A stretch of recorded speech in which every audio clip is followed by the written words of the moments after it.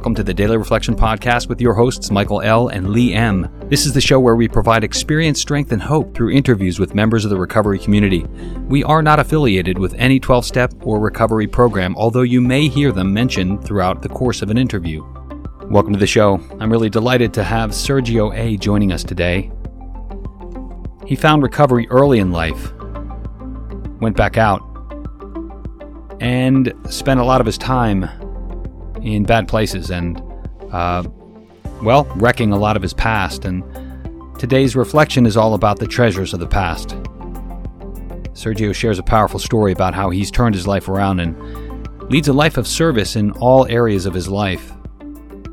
Proud to know him. I hope you enjoy the episode. Sergio, welcome to the podcast. Thanks, Mike. It's really a pleasure and an honor to be here. I'm so glad to have you on the show. Today is January 28th, and as we always do, would you start us out by reading the daily reflection for today? Sure, I'd be happy to. The treasure of the past. Showing others who suffer how we were given help is the very thing which makes life seem worthwhile to us now. Cling to the thought that, in God's hands, the dark past is the greatest possession you have, the key to life and happiness for others. With it, you can avert death and misery for them. That's from Alcoholics Anonymous, page 124. What a gift it is for me to realize that all those seemingly useless years were not wasted. The most degrading and humiliating experiences turn out to be the most powerful tools in helping others to recover. In knowing the depths of shame and despair, I can reach out with a loving and compassionate hand and know that the grace of God is available to me. The things that are so bad in our past become so valuable for our future. Tell me, first of all, why did you select this particular daily reflection? And tell me a little bit about what it means to you. Yeah, thanks, Mike. The most difficult part of my coming to grips with I had to get sober was that I was 100% defeated. And I was in the darkest of places that I could ever imagine. And a lot of that, as you know, I just recently celebrated 18 years. Some of this is really just coming to light to me just recently. And I had completely given up. And I was very ashamed of how far I had fallen. And I struggled with that for the first couple of years in sobriety. I thought that people weren't going to like me in the program. I thought that I was never going to find a woman that would want to marry me. I thought that I would never rebuild a career. I thought that I was just doomed to live in the wreckage of my past. And what I have found is that the promises that show up in step 9, right, in the 5th promise is, and I pulled it up here so I can read it, no matter how far down the scale we have gone, we will see how our experience can benefit others. And it's been my mission to help other men that have fallen very, very, very, very far, that they can get a life back. We don't know what that's going to look like, but they will get a life back. So tell me a little bit about the pain that you were feeling. Like what brought you to the rooms? Yeah, so I had actually gone to AA the first time when I was 17 years old. I had a single mom who was raising 3 kids. I was the oldest. I had a brother that was, I guess at that point, 4, and a sister that was 2. Really just smoking a lot of weed. I think I only drank 3 or 4 times, and every time it was not a good experience, right? There was a lot of vomit. There was a lot of chaos. It was just not good. And, growing up on the main line, Mom threw me into rehab. This was 1985, I guess, and a lot of the mainline schools finally were starting to realize that there were drug and alcohol problems and that they needed to get the kids help. And they confronted Mom, and Mom threw me into rehab, and I came out of rehab. And lo and behold, there were probably 3 dozen kids between the age of 15 and 19 running around the rooms of AA in the western suburbs of Philadelphia. And I lived a good life for the next 5.5 years. I went from a D student to a straight A student, graduated with honors, got into Villanova University. And and an interesting thing happened. You know, I, I was torn. I wanted that so-called college life, and I started spending more times hanging out in Smokey Joe's bar in Wayne, Pennsylvania, right next to Villanova's University, shooting pool and drinking Diet Cokes than I was going to meetings. And a really interesting thing starts to happen, right? Like you don't feel like you fit in with your AA friends anymore because you haven't been going to meetings, and you no longer feel comfortable in your skin in a bar. So I decided to drink. And I said to my girlfriend of 5.5 years, I think I'm going to drink. I'm going to give it a try. And she said, well, what about those stories that you told me? I said, well, I was young, who knew? Listen, if it becomes a problem, tell me and I will quit, right? Well, needless to say, she ran for the hills within about 3 months. Um, Within about 4 or 5 months, I dropped out of Villanova University. Um, and it was a life of absolute chaos and misery for the next 2 years, 10 years, excuse me. Multiple arrests, multiple DUIs, multiple really, really tumultuous relationships. Um, and in the very end, I had lost my career. So somehow I was able to talk myself into getting a very good job with one of the big Wall Street firms, which led to another, which led to another. And most of those led to another's was because they either fired me because of my drinking or because I saw the writing on the wall, so I left. And in the end, the last year and a half, I'd been unemployed for a year and a half. Um, I had no money. My family wanted nothing to do with me anymore. Um, I was 6 months behind on my rent, and I started going through withdrawal. Started going through the DTS, and I'll just never forget that day. I'll just never in my life forget it. The utter feeling of loneliness and despair. Um, in that 10-year period, Mike, I had probably tried to come back to AA a half dozen times. Um, Shame and remorse. Um, there was a lot of, walking in, I got this, you don't need to help me. I had 5.5 years. You don't need to help me. Um, and then, that night I'd pick up another drink.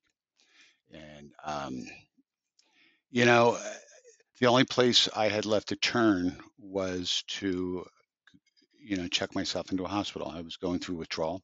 This was my fifth hospitalization in about 18 months, all due to severe alcoholism, pancreatitis, swollen liver, very dehydrated.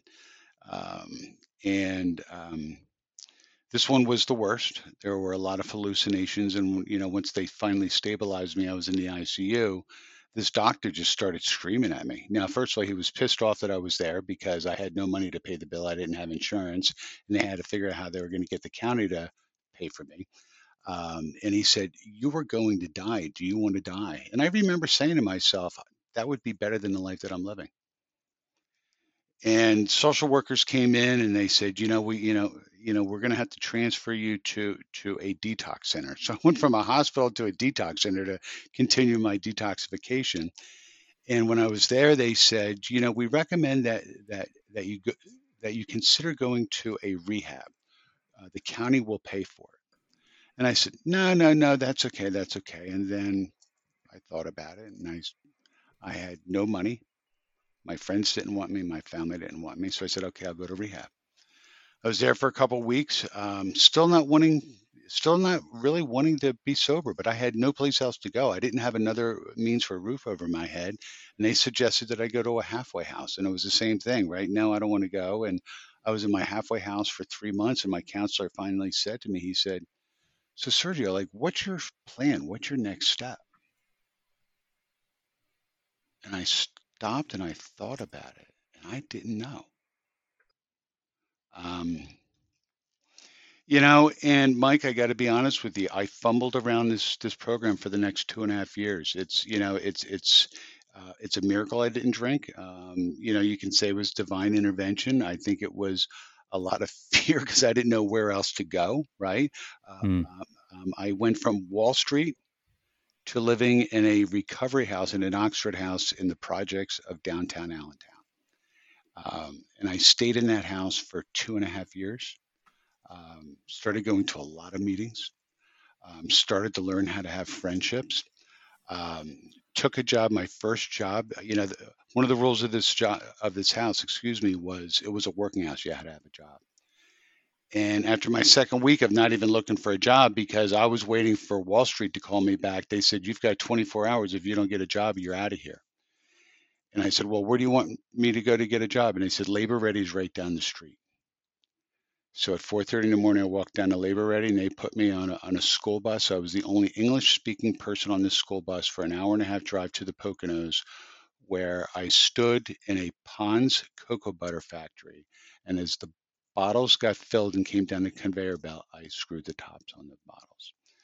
Um, it was the most humiliating, yet the most humbling experience of my life.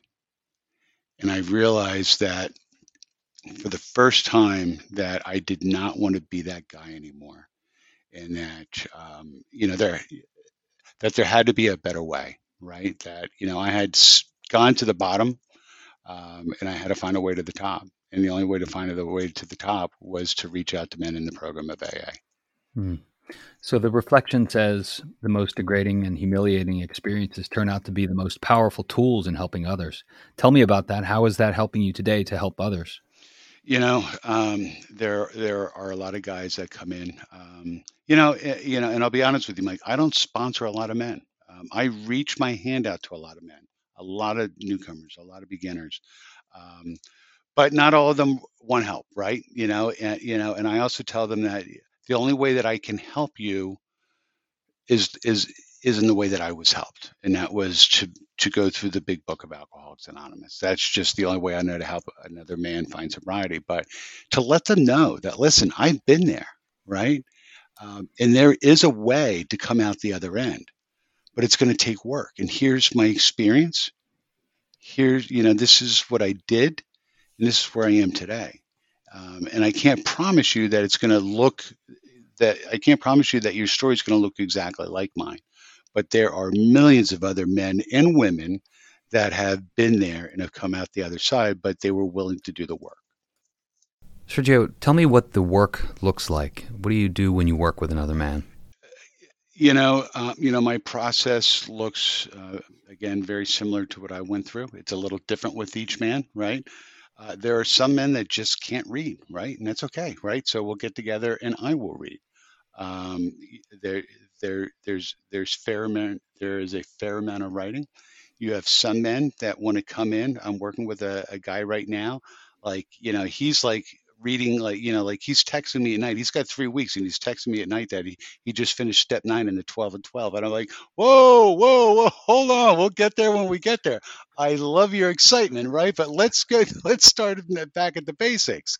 Um, um, it's a lot of self-reflection. It's a lot of writing, right? So starting right in step one, right? Like, let's take a good hard look at what your life has been like over the last 1, 5, 10 years, right? Um, write down all of the troubles you've had and take a look at where maybe alcohol had some kind of a play into that. Um, and then let's talk about it, right? And then let's read about it in the 12 and 12, or let's read about it in the big book.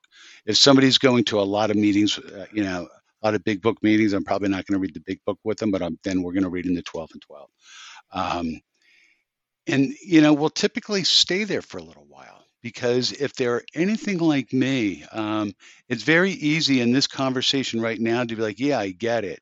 But then when life starts to show up and start throwing you curveballs, it's very easy to forget about that I'm an alcoholic and that my life is unmanageable as a result of my alcoholism, which was the most difficult part for me. So at around 2.5 years, I was a little slow. Um, I didn't get to my fourth step till I was about 2.5, almost 3 years sober, and it almost made me drink. I ran from the program for about a month. I didn't talk to my sponsor or my friends or um, and when I finally got back with my sponsor, he said, "What's going on?" And I just told him that the trouble I was having with the 4-step, and he said, "Well, in my experience, if you're having trouble with a step, it's time to go back and take a look at the step before that." Right? So maybe it's the 3rd step that you're struggling with. And for the folks listening that may not be familiar with the steps, what's the 4th step? So that is where you are taking a deep inventory of yourself, and your resentments and your fears, and how they all played into your alcoholism, your character defects, and everything else. That's got to be tough. Yeah, it's not easy. It's a very difficult thing to take a look at, right? So step 3 is where we've turned our will and our life over to care of God, right? And knowing that no matter what, some kind of a power greater than yourself will carry you through, right? But because because I really didn't have a solid foundation on the 3rd step, I really struggled doing a deep moral inventory of myself and my character defects. So then we started talking about step 3, and it became very clear that I was still struggling with the fact of, is there really a God? Right? So, the 2nd step is just we came to believe that there is a power greater than ourselves. Doesn't mean that you believe in a God or what the God looks like or anything like that, but that you came to believe. And we realized that I was still struggling there.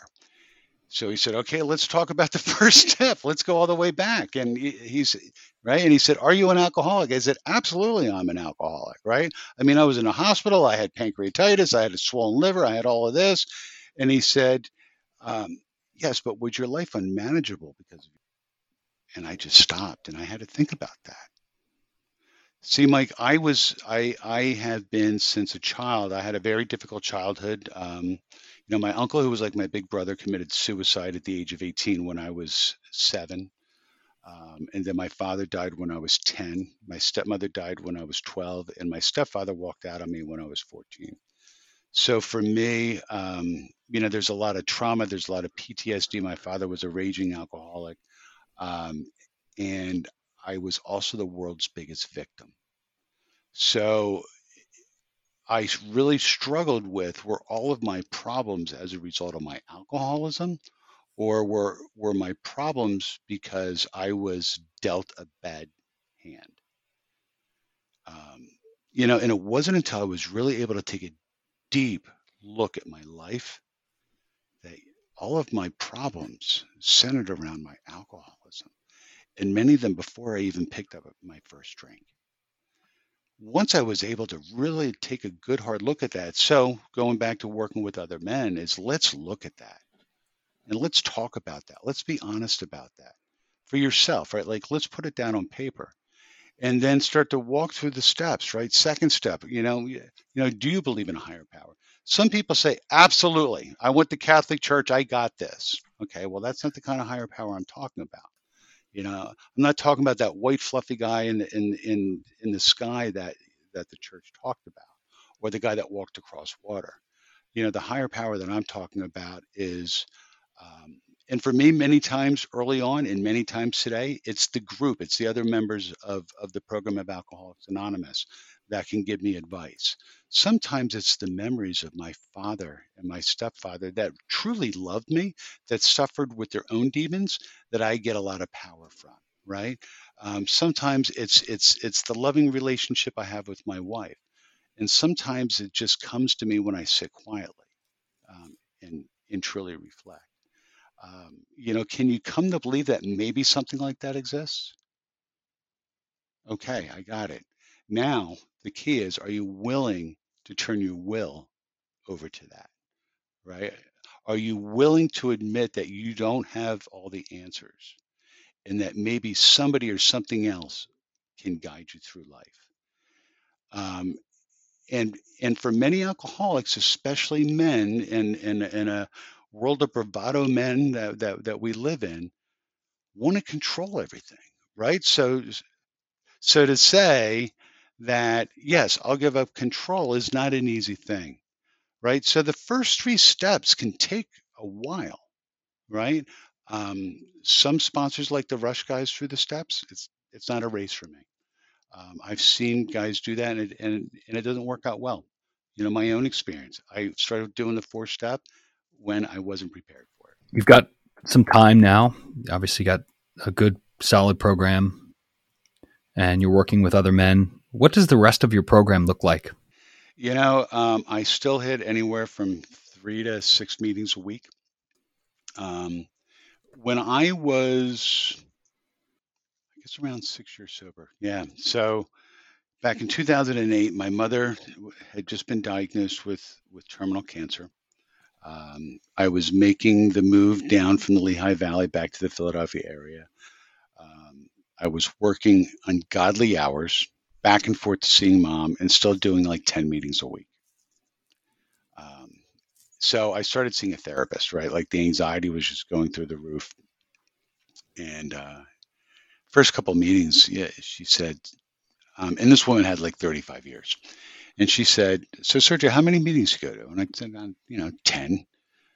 And she just looked at me and she said, "Well, not for nothing. And this is a conversation for you and your sponsor. But, at 35 years sober, I had to be very honest with myself." Or I think she said it like 10 years sober. She was doing the same thing and had to be honest with herself. Is that, she doesn't stay sober to go to AA meetings. She goes to AA meetings to stay sober. And at some point you have to find balance in your life, right? So there were so many things that I talked about on the bar stool that I wished I had done, or things that I would sit by myself on my couch depressed that I wasn't involved in. So I slowly started getting involved in a lot of things in my community, right? So over the last few years, I've been on the executive committees for a number of different youth nonprofits here in the city, quasi, local government committees. I'm on the executive committee for the largest membership association for the clinical research industry, which is the industry that I work in today. And these are all things that I love doing, right? Because again, I'm in service of other people. I'm in service to support AA. I'm in service to support my fellow man in AA, but in general in my life, I'm in service. And nothing makes me feel better than that, right? At the end of the day, I can put my head on my pillow, and it doesn't matter what first world problem I have that's kind of, making the committee go on in my head and I can't fall asleep. And I start thinking about all of that stuff and it makes it all go away. So what I'm hearing is that service transcends the program of AA into all areas of your life. That's a beautiful thing. Yep. Yeah. Yep. Well, what advice would you have for some folks listening? Maybe they're thinking about getting sober. What advice do you have for those folks? I never would have dreamed that I would have the life that I have today, but I got it through a lot of work. It was hard in the beginning. It was a lot of hard work, right? But there were men that I watched that had what I wanted. In my first year, I chased those guys that had the good-looking wife and the fancy car and the big house, and couldn't understand why I was still unhappy. And then I surrounded myself with a bunch of men that seemed to be at peace with their life. But you know what? I learned how to have a happy, full life from them. And most importantly, I just never gave up, right? I just kept putting one foot in front of the other. I got a sponsor. I took direction. I started to implement those suggestions, even though I didn't understand it. And slowly it started to all get better. Well, is there anything else you want to tell the audience before we wrap? If you get a chance and get yourself through the steps, and you get to step 9 and you see these promises, they've all come true for me over time. Funny story about the promises. There was a meeting that I used to go to up in the Lehigh Valley called the Promises Meeting. At the end of every meeting, they would read the promises, and I hated it. I despised it because I figured they were all full of shit and they were lying. And somebody finally said to me, "Sergio, they're written in step 9. If you haven't gotten through the first 8, there's a good chance they're not showing up for you, or that's the reason they're not showing up for you." you. So if you want the promises, do the work, and I guarantee you they'll show up in your life. Sergio, thanks so much for spending time with me. Appreciate it. No, thanks for having me tonight, Mike. Thanks to Sergio for joining us. As always, if you want to find more about Daily Reflection Podcast, you can join us online at blog.dailyreflectionpodcast.com. We always love when people subscribe and provide comments. Ratings on Apple Podcasts are awesome as well. You can join our Facebook group at facebook.com/groups/Daily Reflection Podcast. Thanks, everyone. Have a great day.